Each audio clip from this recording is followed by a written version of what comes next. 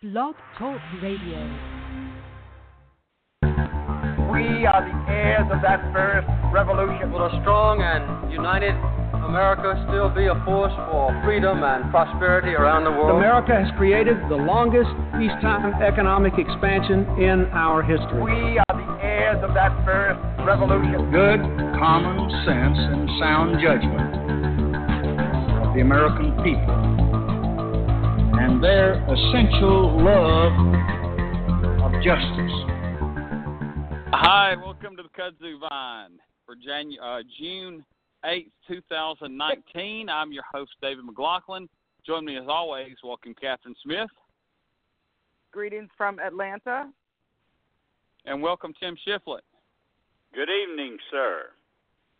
All right, excited about tonight's show. Here in about 20 minutes, coming back to the Kudzu Vine for about at least a third time, Kentucky political expert Matt Wyatt is going to come and talk to us about all things political in the bluegrass state, and so excited about that. Until then, we're going to discuss a few national topics, and starting off with the royal visit, if you will, the visit to the United Kingdom that Donald Trump took, and pretty much the whole clan, if you will, the whole family went over for this royal visit, and it took all of them to make all of the headlines, and I don't use the headlines meaning always well. Before he even touched down in the country, he attacked the mayor of London, the largest city in England, just completely ripped him apart as pretty much as a person and as a leader of his city. Can't begin to wonder why he even thought that was the best way to start off the visit. Catherine, any ideas on why this is how he begins the visit, an attack, a takedown of Mayor Khan of London? I have no idea what was on his mind. He was just, I guess that mayor has criticized him in the past, but it's not a very good way to ingratiate yourself with your host, I guess, which is not surprising for him, as we know.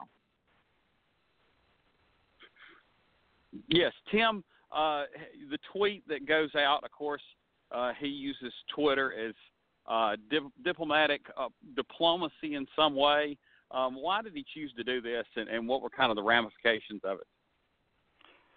Well, let's see, who all did he insult? I know he insulted Meghan Markle, and then, a person of color. I'll move on past her. And then he insulted the mayor of London, who also is a person of color. I see a trend developing here. He called him foolishly nasty and a stone-cold loser. Now, he tweeted that on Air Force One as it was doing its approach to landing, so he thought it was a good idea to insult a member of the royal family and for good measure, insult the mayor, the very popular mayor, I might add, of the host city that's welcoming him to England. That's brilliant. That's at the start of the trip, guys. That's at the start of the trip. That don't count all of the other stuff. That's just at the start of the trip. And explaining why Donald Trump is doing this, I don't know. I've often thought it's because the man needs some, help. If Tim, I'm going to give you a directive. I'm going to give you a directive. Pace yourself. We got a lot to cover here. Pace yourself. That's just one thing. Now so we shouldn't talk about something being wrong with his mind yet, then? Is that what you're telling me? We may have covered that a time or two. But look, now, Tim, you mentioned Meghan Markle. She's a member of the royal family, B, she's, I believe, the only American citizen of the royal family. So she is an American as well. But he attacks her, calls her nasty because apparently she's been critical of him. I guess, out of 300 million people, probably 150 million of us are nasty because probably at least half the country's criticized him in some way that he wouldn't like. Catherine, how about a diplomatic faux pas was this, attacking a member of the royal court before he goes over and visits? Was really bad. I mean, my understanding, they say that Meghan is a favorite of the Queen's. They get along very well. They're working on projects together. So I think that was a big faux pas and probably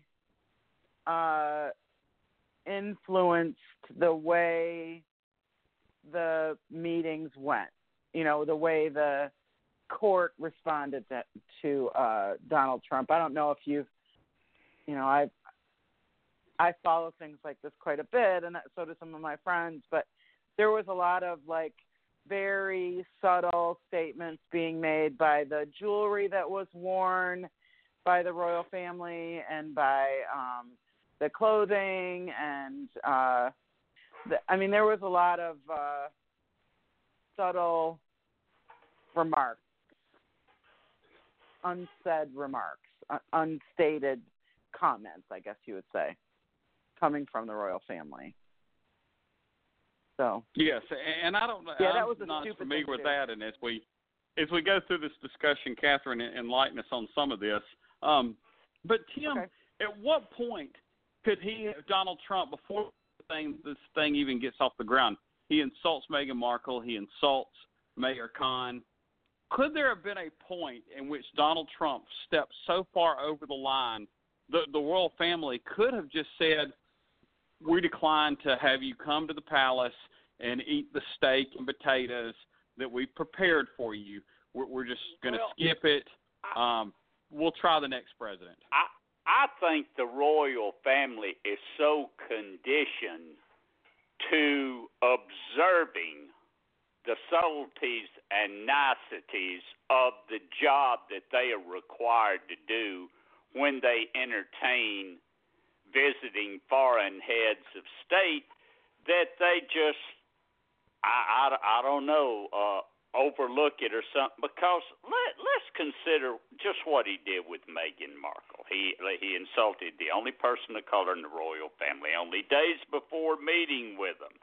All right, then he took to Twitter and said that he never said it, and said the fake news media headed up by CNN and the New York Times needed to apologize for saying that he did say it. Well, they didn't interview him. What were they got? The Sun over there in England interviewed him, and guess what? They produced audio of him saying exactly what they said he said in the interview, because they did a tape of it. And to make matters worse, his re-election campaign posted that audio and said the fake news media saying Donald Trump called her nasty. Now you listen and you decide. Is that like the ultimate gaslighting? Because if you played the video link, it is the Sun's video in which he was saying she was nasty. I mean, how much worse does he have to get before the royal family would say, you know what, just keep flying, go on to France, don't land, Like I said, they are so conditioned traditionally to doing what they need to do that they just go ahead and do it, I guess, regardless of who it is. And then have the place fumigated after, Yeah, and Tim, I think you're right. It is kind of a job. They have this at this point. That's kind of the deal. You do these ceremonial things, and you get, you don't even get a salary. I mean, you just get any want and need ever met for you, your family, everything else. Although I guess if there was a British version of OSHA, maybe they could have claimed a workplace, grievance for having to do these duties, that it was cruel and unusual. Having to deal with this. That's good. Okay, so let's keep it on going. The people of Britain, thousands, if not tens and thousands of them, protest, including multiple balloons.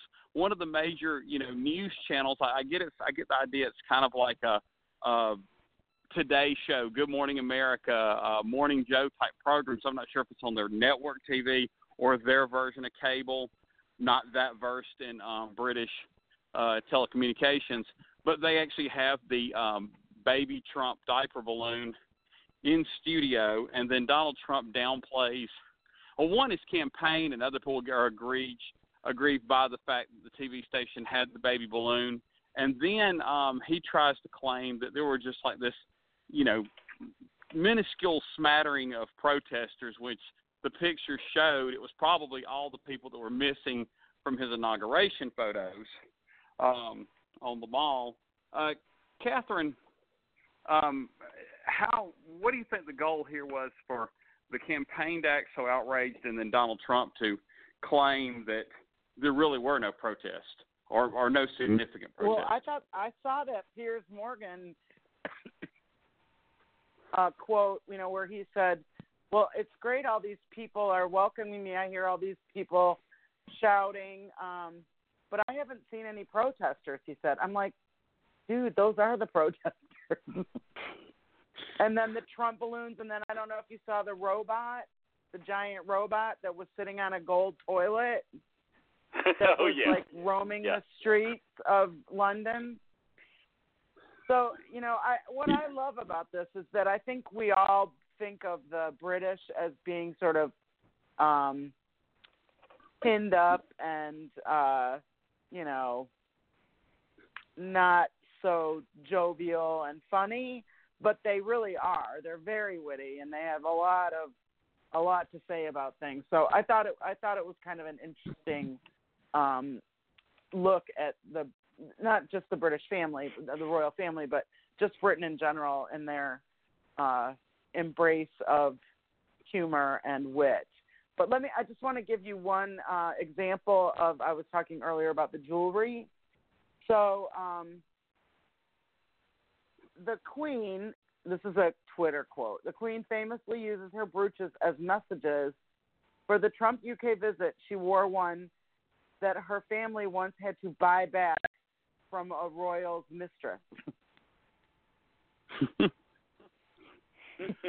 So I just think that's kind of a funny, a lot of famous women in leadership. Madeleine Albright used to use her brooches to send a message to the people she was meeting with, and the Queen is famous for that as well. So I just think it's kind of an interesting little subtle. Catherine. What? Yeah, I have a question about that. It's been making the rounds on the web that on one occasion she wore a brooch that had been presented to her as a gift while Obama was president. Oh, did she? Well, I know that Obama true? gave her one. I haven't. Yeah. I haven't read that, but I would. It wouldn't surprise me. And then I love that she gave him a book as the royal gift. She gave him a book. Everybody knows he doesn't read. So I thought that was a little bit of a gotcha too. I just think that all that stuff is very interesting, but I think it's amazing that he was able, like that Piers Morgan, who is a huge Trump. He was on Celebrity Apprentice, and that interview was very not biased, but very favorable to the president. But I couldn't believe he didn't call him on that protest thing. I mean, how could they showed this little tiny block where there were a few Trump supporters hanging out. It was like, the size of Hurt Park or something, a little tiny square in London. So you're right. It's like gaslighting. It's or attempted gaslighting.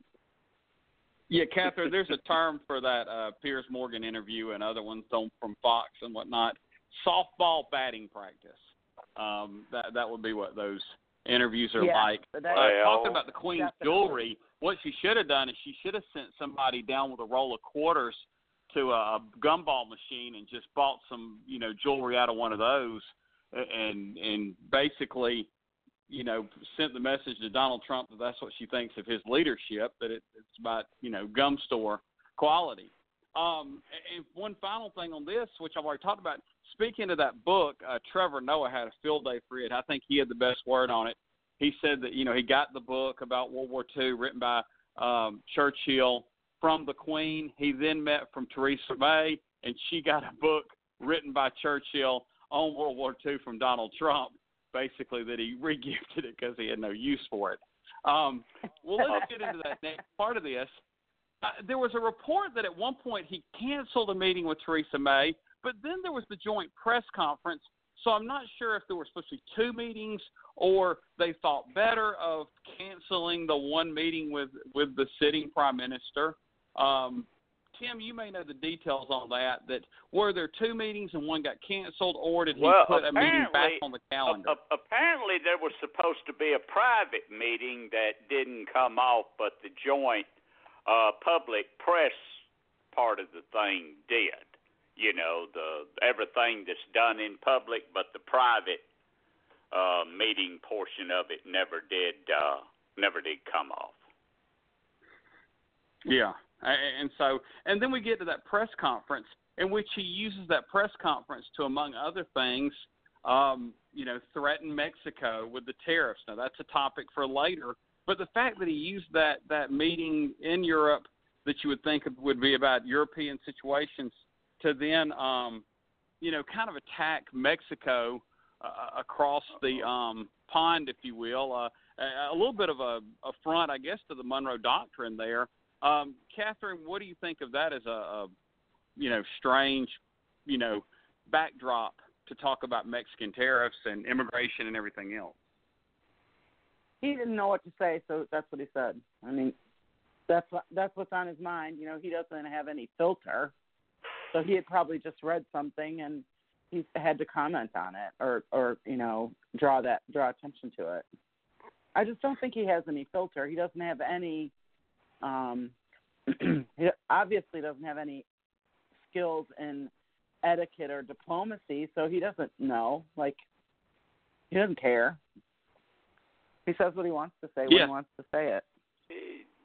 Well, there's more to talk about. We hadn't even gotten to the, visit to the palace and then everything after that, including the Irish bar, the meeting with the Irish prime minister. I mean, there's so much more on this, a seemingly week-long fiasco. We're going to put a pin in this, though. We're going to switch over to Kentucky politics with our recurring friend of the show from Kentucky, Mr. Matt Wyatt. Welcome, Matt. How's it going? Good to have you back. Good to be Matt, here. We're going to ask. Yeah, good to have you. I guess I thought about letting Tim do the first questions, but I did have one that would kind of segue into what Tim's going to ask about. And so, since you've been on the show before, you've joined a school board. Tell us what school board I guess you got elected to and about, what's going on with you right now. Yeah, well, I've been on the Elizabethtown School Board for a few years now. So, which Elizabethtown is a small community about 40 miles south of from Louisville, Kentucky. So if you know geographically where Louisville is, just straight line down. And that's where I grew up and where I went to school. And I have a son that's in high school there, so I decided to join the school board. We've got a lot of challenges in school boards in Kentucky, that's for sure, and around the country, but especially in Kentucky. And it's been a lot of fun. Yes. Well, let me ask you one more question related to that, and I may ask some things later after it comes back around to me. Education. A lot of places around the state, and particularly in the South, education politics have gotten really dicey with teachers being upset with their state governments. Kentucky's one of those states, and I believe there was one district in eastern Kentucky where a member of the Republican leadership in the state Senate was actually challenged in the primary by a popular teacher, and he had some, more Republican-leaning positions on some other issues. But when it came to education policy, he was very much, more of a Democrat, more of a progressive, and he defeated the leader in the Kentucky Senate pretty handily. Is that kind of indicative of how even a lot of Republicans around Kentucky feel about the way education policy is being handled by the Republicans in that state? I would say so, and it was the Republican House member in leadership that happened. Yeah, that was defeated in the primary. Yeah, I mean, I think that it's for most people they look at education as a nonpartisan type issue, and part of the reason why it really hasn't really helped Republicans all that well is they haven't really explained at all what their positions are. I mean, those of us that watch politics around the country, we understand charter schools, we understand school choice, quote, school choice. We understand all these issues, and we understand the underfunding and sort of what's been going on in these states. But when they run for election, Republicans, they just say school, they want students to go to the schools they want to go to, and just very vanilla things. So they get elected, but they don't. There's not a real debate on any of these issues. And so when there's controversy, when school boards or superintendents or teachers bring these issues up, voters are a little bit shocked because that's not what they voted for. And so if they would have campaigned on these issues and won on these issues, they would have a much better argument and better standing to take it to the people in Kentucky and say, listen, this is what you voted for. This is what we ran on. But they don't. They don't run on them because they know that they could be wildly unpopular, and so that's what's causing them trouble. Of course, we have this huge pension crisis in Kentucky, which has been going on for the last, I would say, 15 years. That this governor has made worse and has highlighted to say that we have to, before we do anything else, we have to solve this pension crisis. Instead of working in a bipartisan way, he has used it as an excuse to cut everything in Kentucky, but especially in education. And yes, and that's not popular. Yes, in fact, he has the lowest popularity rate, lowest approval rating of any governor in the United States. Yes, and speaking of Governor Bevin, I'm going to pass it to Tim Shiflett, who has questions at least about that, and may have some other things too. Tim? Yes, sir. Good evening, Matt, and thank you for being on with us. As you just mentioned, Governor Bevin, according to Morning Consults, the most unpopular governor in the country, I think he's something like 19 points underwater. And this is in a state, however, that leans like plus 23 Republican. Can a Republican governor lose in Kentucky right now? Absolutely. I mean, this is only the second governor in the last 50 years. And, we have a habit in Kentucky, a very recent habit of voting for Democrats for governor. We look at federal races and state races completely different. I think people look at what Bevin did in the last campaign in 2015, how he won and who he ran against, and say, well, we flipped completely on the state house races. And I don't think that's necessarily so. We have tilted Republican, but again, voters, because this is not a presidential year election, because Trump is not on the top of the ticket, because there are no U.S. Senate races when we have our gubernatorial races, they look at governor completely different, and we vote for governor different than we do for other races. So a Democrat absolutely can win this race. And I mean, if I had to put money, though, even though that Bevin is unpopular, I would put money on him now. But it's not so much because he's a Republican as just the fact that how it's going to be really dependent on how this nominee Andy Beshear is going to run his campaign, and how he's going to be able to get his message out and withstand the attacks and be able to counterpunch. And we're going to see that.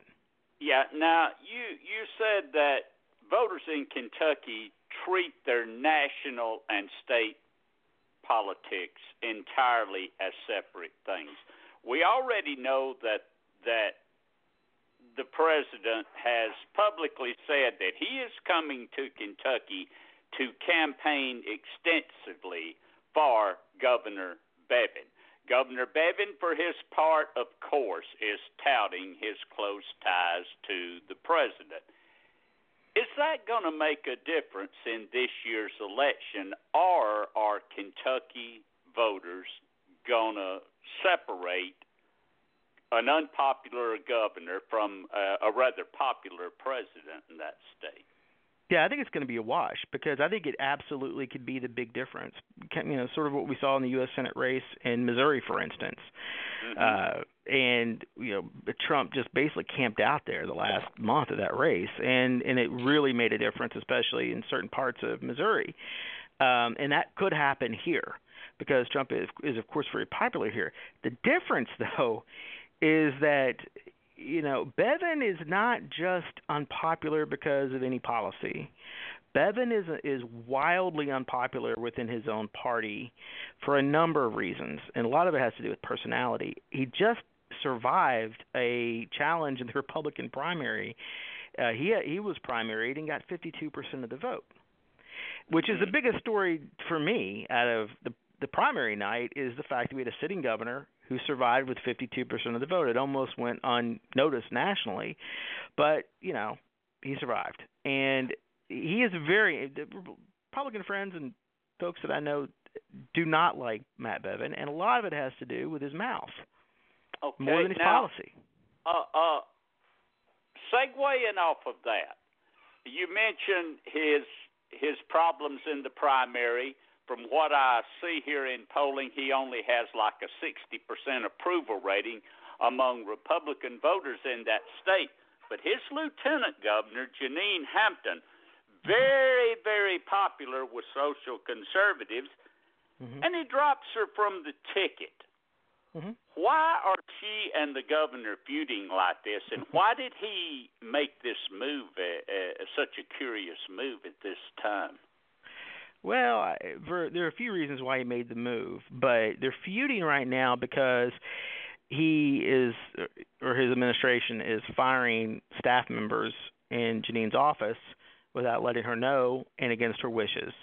And then the governor is saying he doesn't know anything about it, which doesn't seem true at all if people know Matt Bevin and his micromanagement style. So that's like an unforced error. I have no idea why he's doing that at this moment. She has been a pretty unspectacular politician or lieutenant governor. He is facing a tough reelection, no matter how you look at it. And he brought somebody on the ticket who is an elected state senator, very popular, who has much more of an ability to raise money and is a better campaigner. That's why he made the switch, and I don't necessarily blame him for making that switch, and he could have smoothed over any differences he had with Tea Party folks by treating Janine with respect. But this is a guy who doesn't treat anyone with respect, and that's why he is very much hated by a lot of people in Kentucky. And it's not his policies that's hurting him; it's his mouth. It's him. Okay, I got one more general election question, then I'm going to send it over to Catherine. But the Democrats, Bashir also had a rather competitive primary himself with some pretty strong opposition, at least among two candidates. Which party is more likely to go into the general election unified, the Democrats or the Republicans?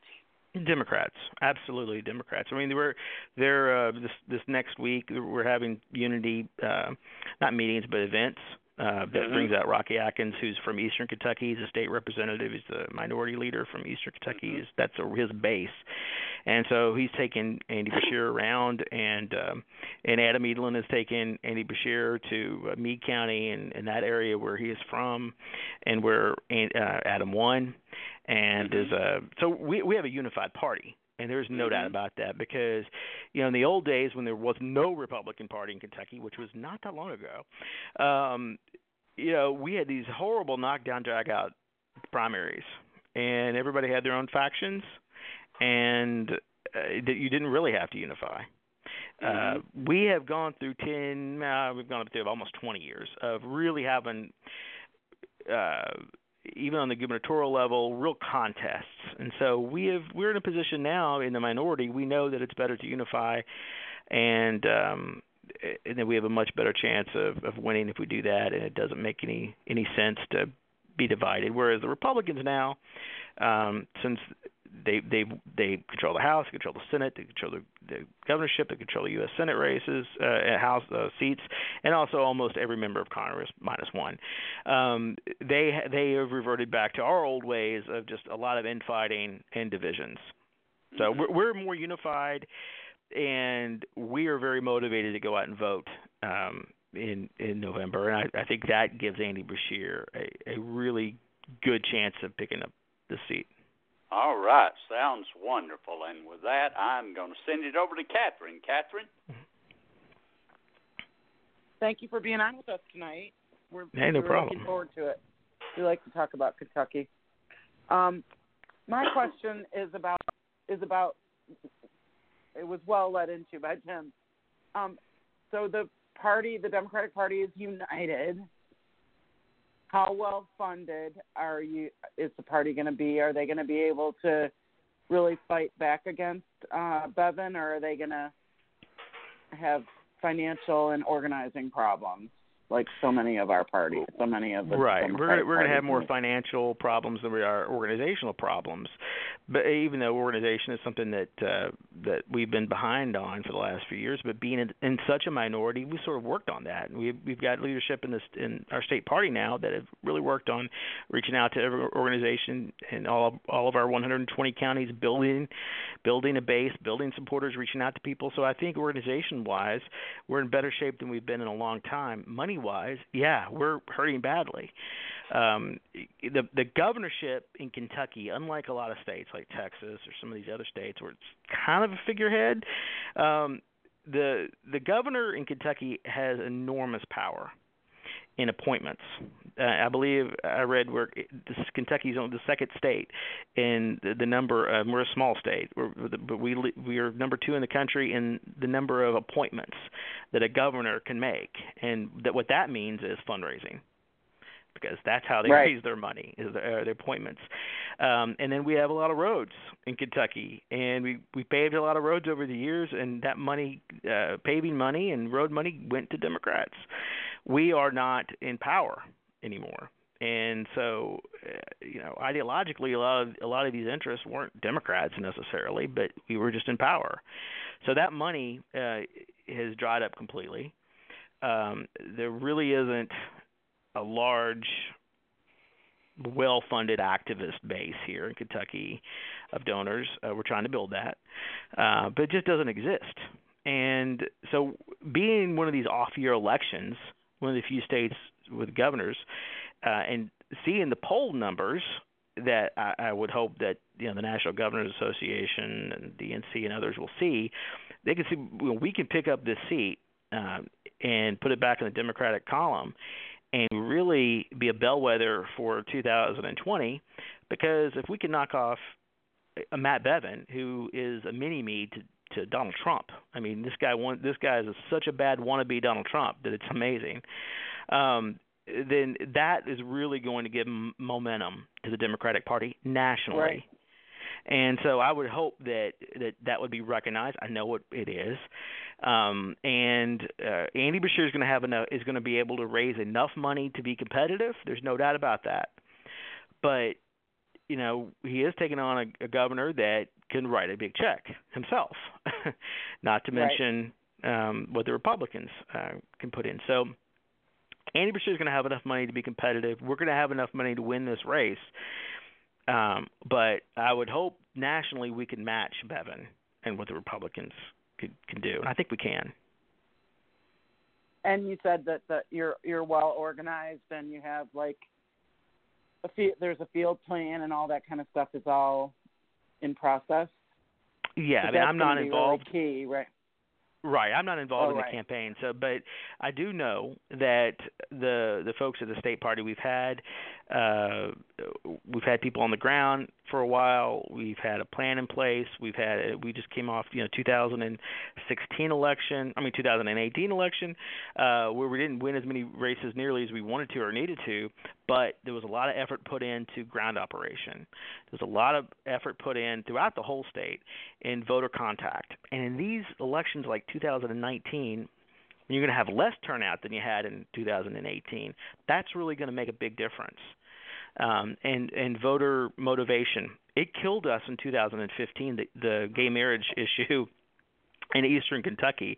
We made national news because, we had a clerk that refused to sign. Yeah. It was a huge story. Well, we had, our Attorney General was the Democratic nominee who challenged that, and he did the right thing. But as far as motivation goes, and at that particular time in history, that hurt us. There just wasn't a lot of momentum. There wasn't a lot of he also ran a very horrible ground operation, or no ground operation whatsoever. This is going to be different, and I think we've learned some of those lessons. I think there's no doubt the energy is on our side, not on their side. And when you have a dynamic when it's about 30% turnout is what we normally see in these gubernatorial races in Kentucky, I believe the edge goes to us if we can keep the momentum going and just be on the offense completely against Bevin. If Andy could do that, and there's more than enough ammunition to just keep on the offense, I don't think he'll lose this. I don't think Andy Beshear will lose this race if we can do that. Well, that's great. That sounds great. Good news. Now I'm going to pass it to David. I know he has some more questions. Thanks so much for being on. No problem. Yes, Matt, I'm going to turn to federal races, but based in the state of Kentucky. And you have one of the most powerful leaders in all of American politics that hails from your state, Mitch McConnell.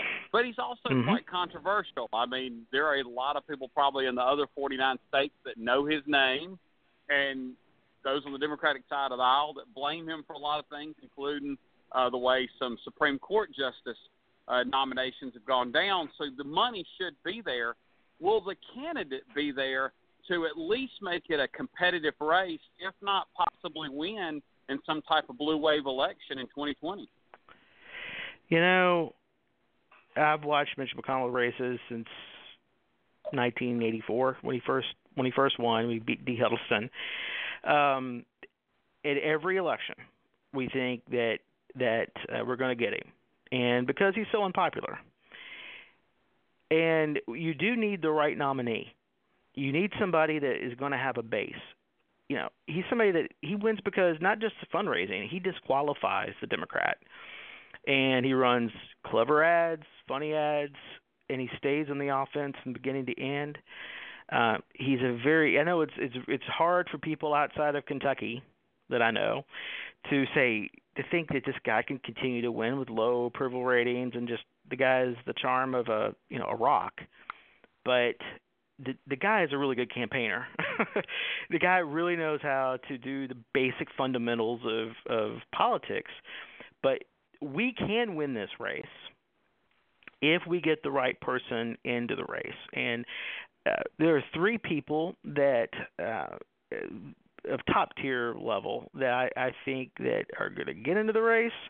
One I would really like to get into the race, but we'll talk about that in a second. The first person that there's a lot of buzz about is Amy McGrath, who was the Democratic nominee in the 6th Congressional District, which is the Lexington area. She took on Congressman Andy Barr. It's a combination. The district's a combination between urban and rural, and it's a district that a Democrat absolutely could have won in 2018, and she was leading in some polls at the end or tied in some polls at the end. She ended up losing barely. It's a race that she could have and I believe should have won, and I believe that she did not win that race and have that as a Democratic pickup. She's a former fighter pilot, and I don't think if you're a fighter pilot, I don't think maybe you can say former. She's a fighter pilot, but retired military and had great credentials. Comes across really well, a lot of excitement around her, but she made a commitment that she's not going to run a negative campaign. And she kept to that. and that hurt her badly. And when you get attacked, I mean, forget about going, on the offense and, if she doesn't want to do that, okay. But when you're attacked, you're going to have to be able to respond. And her refusal to do that, to me, was malpractice.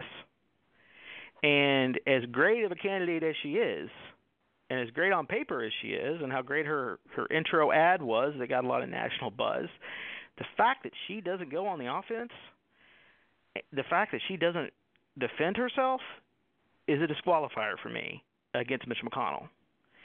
And so that's my problem. Unless maybe she learned that lesson and she campaigns differently, because she has everything else lined up for her. She has national support. She raised a ton of money. She built a fantastic organization in the 6th Congressional District. Really, really great organization. She motivates people. She can raise the money. She has the bio. A great contrast with Mitch McConnell. But if you get into this or any campaign like this, and you don't believe that you need to bring up the negatives of your opponent or defend yourself when you're hit, I just think this might not be the thing for you. And it would end badly for her and for the party if she were to keep that mindset. So, but she is almost definitely, I believe, going to run. The other person that's talking a lot about it is a guy named Matt Jones, who is a University of Kentucky radio guy. He's on Kentucky sports radio. He's kind of a shock jock for sports, is how I've always looked at him as. And I'm a huge Louisville fan, so I have not liked Matt Jones. He hates the University of Louisville and makes it very well known. So I've never been a big fan of Matt Jones. Now, politically, I'm 100% in line with him, 100%. And he is entertaining. And, I think he challenges that, he goes with that sort of notion of you need someone like a Trump or someone like or someone who can get in there and say what's on their mind. And it's very clever and sure-footed and could say funny things. And Matt would do that. I think Matt would be entertaining. I think Matt, could get some votes in some areas that maybe a lot of Democrats can't because he's tied to the University of Kentucky. But, can he raise the money? Can he put together a campaign organization? I don't know. But he wants to run. There was a good Politico piece about him, I believe, late last year. It came out. It was really good. He's a Duke Law School graduate. He's a smart guy, very articulate, very, very articulate. And it would be fun to watch him against Mitch McConnell. But I just don't think he's the best nominee. To me, the best nominee would be a Rocky Atkins, who just came in second in the Democratic primary. Rocky is the minority leader. He's been the majority leader. He's been in the state house for a long time, which you would think that's a negative, but he relates very well to Kentuckians, most Kentuckians. He has a very strong base in eastern Kentucky, very strong base that I don't believe would abandon him to vote again for Mitch McConnell. And if we had a nominee that could win some of these eastern Kentucky counties and can be relatable to western Kentucky voters, and he is, and also do well in the triangle areas, the urban areas, the Louisville, Lexington, that would give us a shot to win. And he just came out, he did so well in the Democratic primary that a lot of folks didn't think he would. He ran a great campaign, a great organization, and I just think Mitch McConnell always does poorly against older men. whenever he's run against those types of candidates, whether it's in 1992, Harvey Sloan, who's former mayor of Louisville, that's the closest race Mitch McConnell's ever had, except for his first one. He won by 2 points. He ran against Bruce Lunsford in 2008, and McConnell had to take out a second on his house to put in last-minute money to pull that one out by, I believe, 6 points. But, top of the ticket, won by a large margin over Obama. So that's the kind of candidate that he has a hard time running against. He would have a really hard time running against Rocky Atkins. And Rocky Atkins is more socially conservative, But if he could build an organization in Louisville, I think a lot of the liberals in Louisville, including myself, would totally look the other way and support this guy because he's right on every other issue except abortion for a lot of Democrats here. But his pro-life stance helps him out in the state, doesn't hurt him in the places that we need. Yes, that's a good top to bottom. When you spoke of a fun candidate that would be shocking from your state, I thought you might say Jim Cornette, who has a podcast that talks a lot about wrestling, but also just will not hold back on politics. Think Southern Bill Maher. Right. The way he would approach it. Don't know that he could win, but my goodness, would it be fun. I'd watch the documentary about the campaign. Well, one more thing on Mitch McConnell. Since he last ran, there was a Virginia U.S. Senate race, and a person that did not even win the nomination for, the Senate nod in the Republican primary. I believe his name was Don Blankenship. He attacked Mitch McConnell in West Virginia, and he called him Cocaine Mitch. Well, that was kind of shocking, and you had to hear some kind of crazy backstory about his in-laws in China and everything else. But since then, Mitch McConnell is actually selling Cocaine Mitch items, or at least one item, on his website. What do the people of Kentucky think about the moniker Cocaine Mitch, and is it a bit of arrogance that he's leaning into this? I think that Mitch McConnell has an unusual sense of humor if you know him. But I think that it is nobody in Kentucky believes he has anything to do with cocaine. So I think that I'm always been a believer you hang a lantern on something, especially something so ridiculous. I don't think Democrats have used the cocaine Mitch thing. It's ridiculous. So to making light of it to raise some money about it, it's not going to hurt him one single bit. But is it arrogant? Yeah, I think Mitch McConnell knows very well that he can do just about anything and probably get reelected. And he can say anything he wants. He can do anything he wants. And my party has not, come close to knocking this guy off in a long time. So I do think it's arrogance. I just think he looks at his opponents, and this guy relishes beating the crap out of Democrats on every level. And I have an enormous amount of political respect for him because when he started, I think we had 2 Republican judge executives in Kentucky, and he was one of them. And he built the Republican Party from the ground up, and he shared resources, and he raised money for them, and all our U.S. senators did was backbite or not help other people, and it's every person for themselves because we were the majority party, and he was the party. So he's seen this whole cycle for the last 35 years, and he's built it, and he knows he can now just on the federal level, the Republican. What Donald Trump says, he can go down to Fifth Avenue, can shoot somebody and still have supporters. I think Mitch McConnell probably feels the same way. Yes. Well, something you kind of alluded to, it was in my last question, was about the 6th Congressional District, the one that Amy McGrath ran for. And I remember on election night, it was the first one that came in, and it was kind of a harbinger that the night was not going to be as good for Democrats as some of these special elections have been. But then some surprises came in, like the north side of Atlanta and California, and the night ended up being really good in the end. But that race was kind of like it's not going to be as good. It's because, like I said, she should have won that race. She should have won that race. Well, and that's my opinion, and her folks would disagree with it, but she should have won that.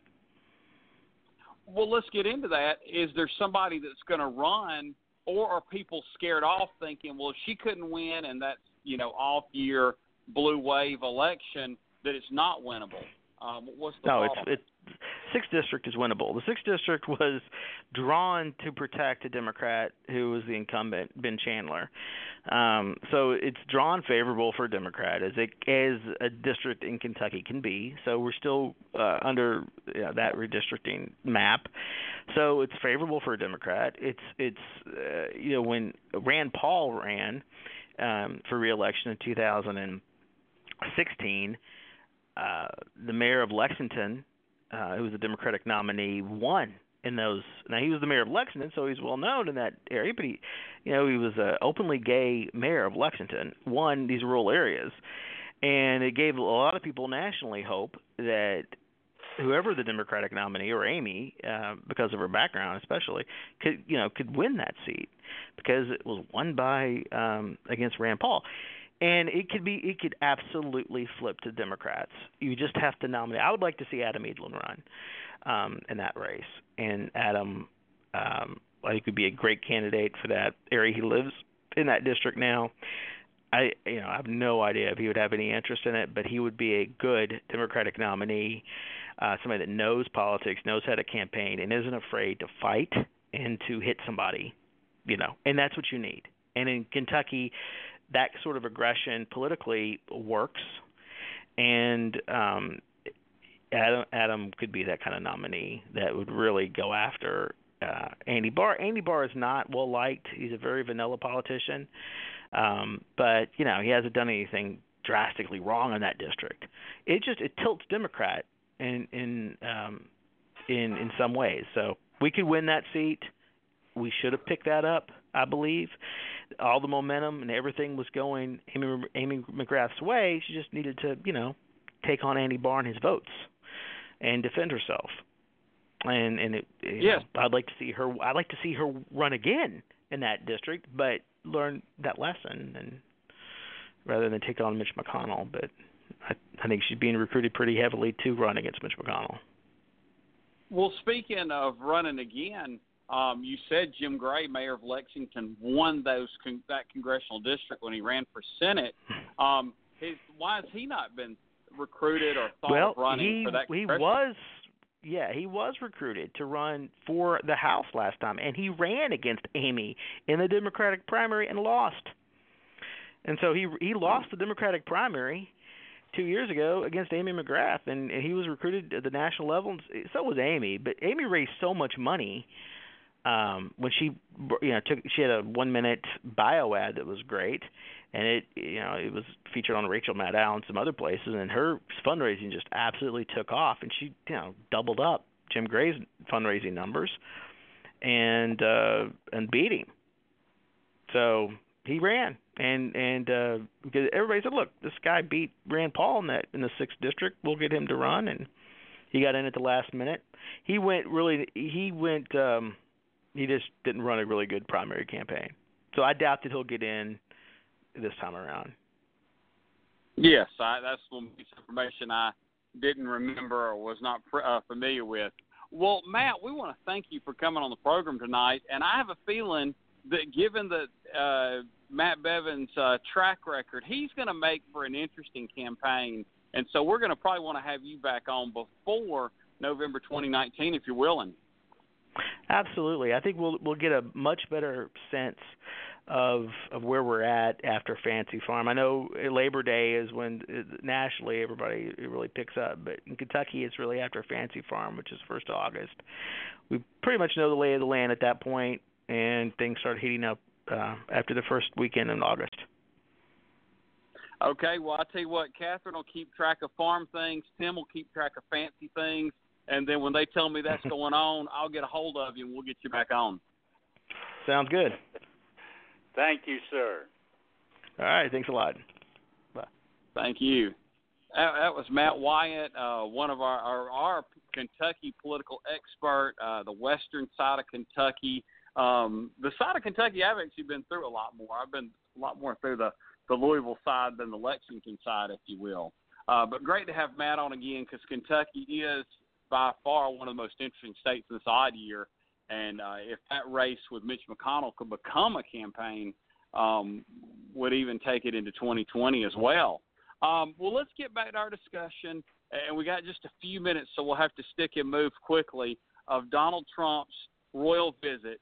So he gets invited to Buckingham Palace. He dresses like the penguin off of Batman.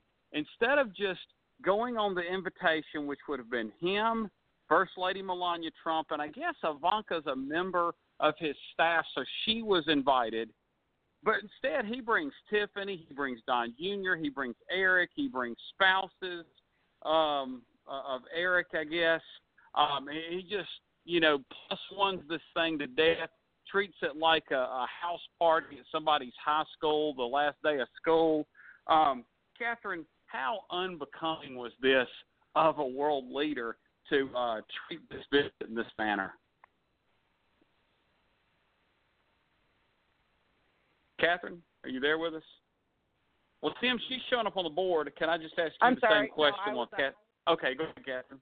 I was on mute. I'm sorry. I thought it was totally inappropriate for him to bring all the whole, gang, and then they didn't even know how to dress or behave properly while they were there, and it's just mind-boggling.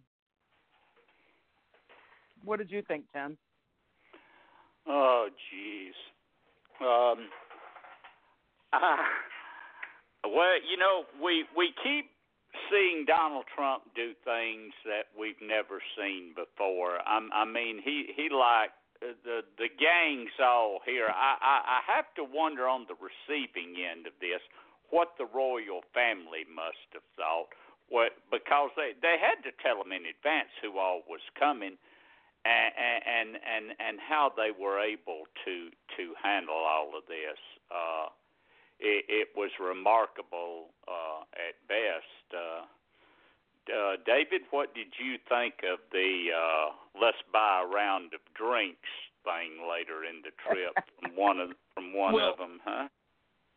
Yeah, Tim, thank you for keeping us moving on there. So they go over to Ireland. There's 2 incidents over there.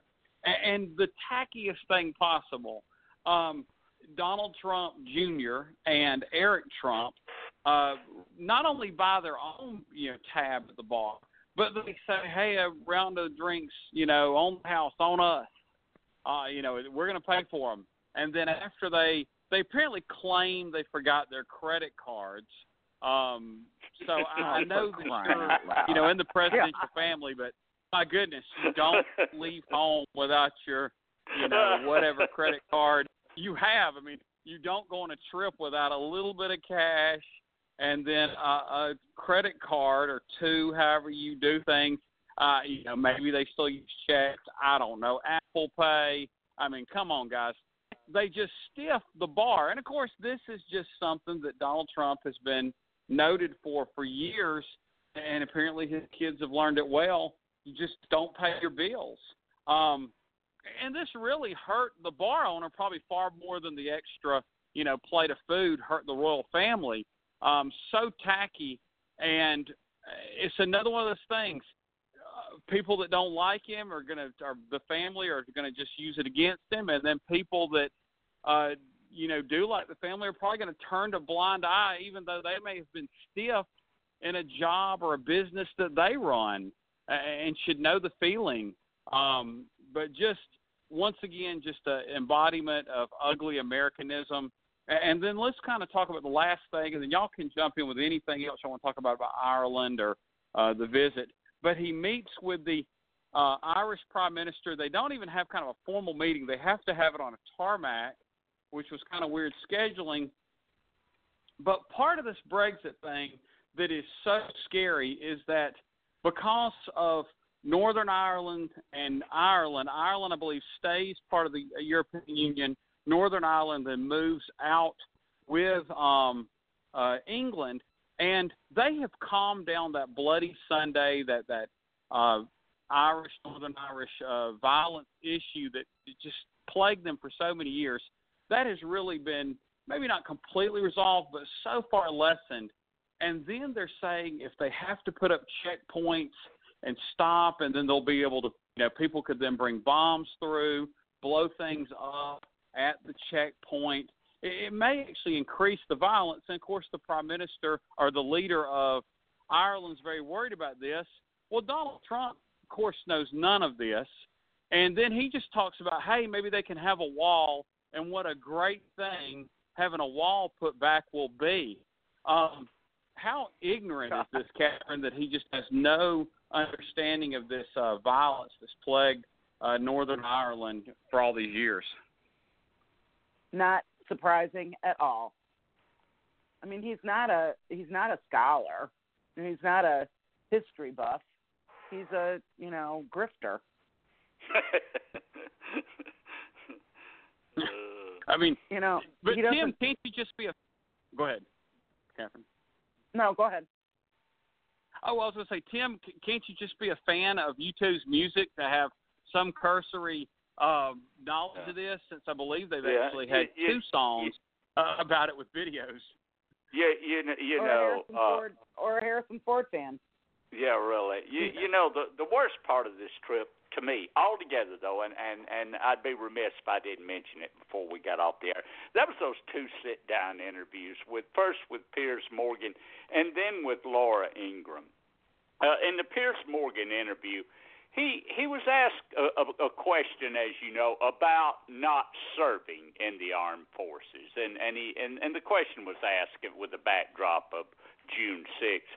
And Trump gives this rambling answer about Vietnam, how no one had ever heard of the country, and it wasn't that popular, and he didn't threaten to go to Canada, but he didn't serve, but and because he really didn't like the war. And and then the thing with Laura Ingraham, he sits down with a backdrop of all of those service people's graves that died there at Normandy.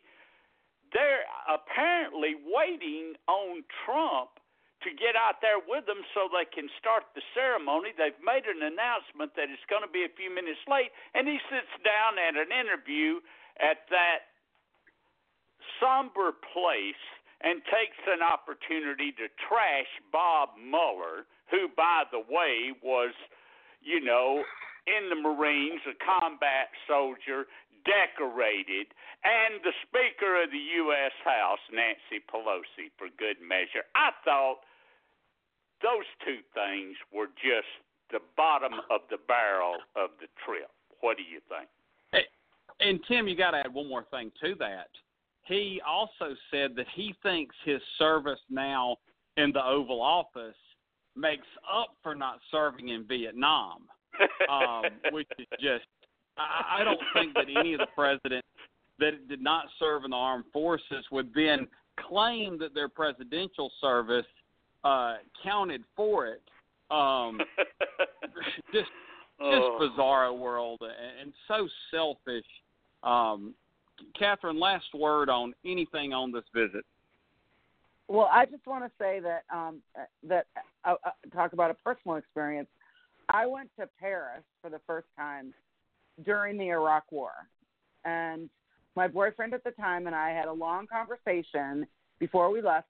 We're not going to say anything about the war. We're not going to say anything bad about the United States. This was in the height of the Bush era, and we were very disgusted, but we were very careful. And we're just like ordinary people. I mean, we were really careful. We didn't talk about it with anyone.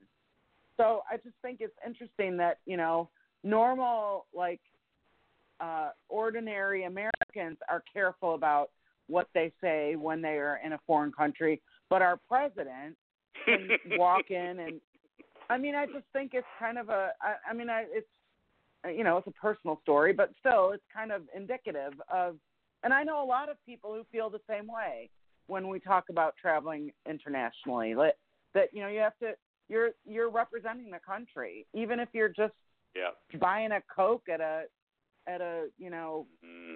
shop or whatever. So I'm just disgusted by the whole thing. I think he just sort of shamed the country in that few days he was over there. Yeah, Catherine, I'm going to stay true to my word and let you have the last word on Donald Trump's trip to England, but I am going to take the final word on President Obama's trip to the arena in Toronto, and there's probably a reason in which 18,000 people at the NBA championship game shouted MVP when he came on the board the other night at that game, because he's looking more and more like a more valuable player when compared to the current occupant that took his job. Absolutely. Well, once again, thanks to Matt Wyatt, and until next week, it's been the Kudzu Vine. Good night, Good guys. night, y'all. We are the heirs of that first revolution. Will a strong and united America still be a force for freedom and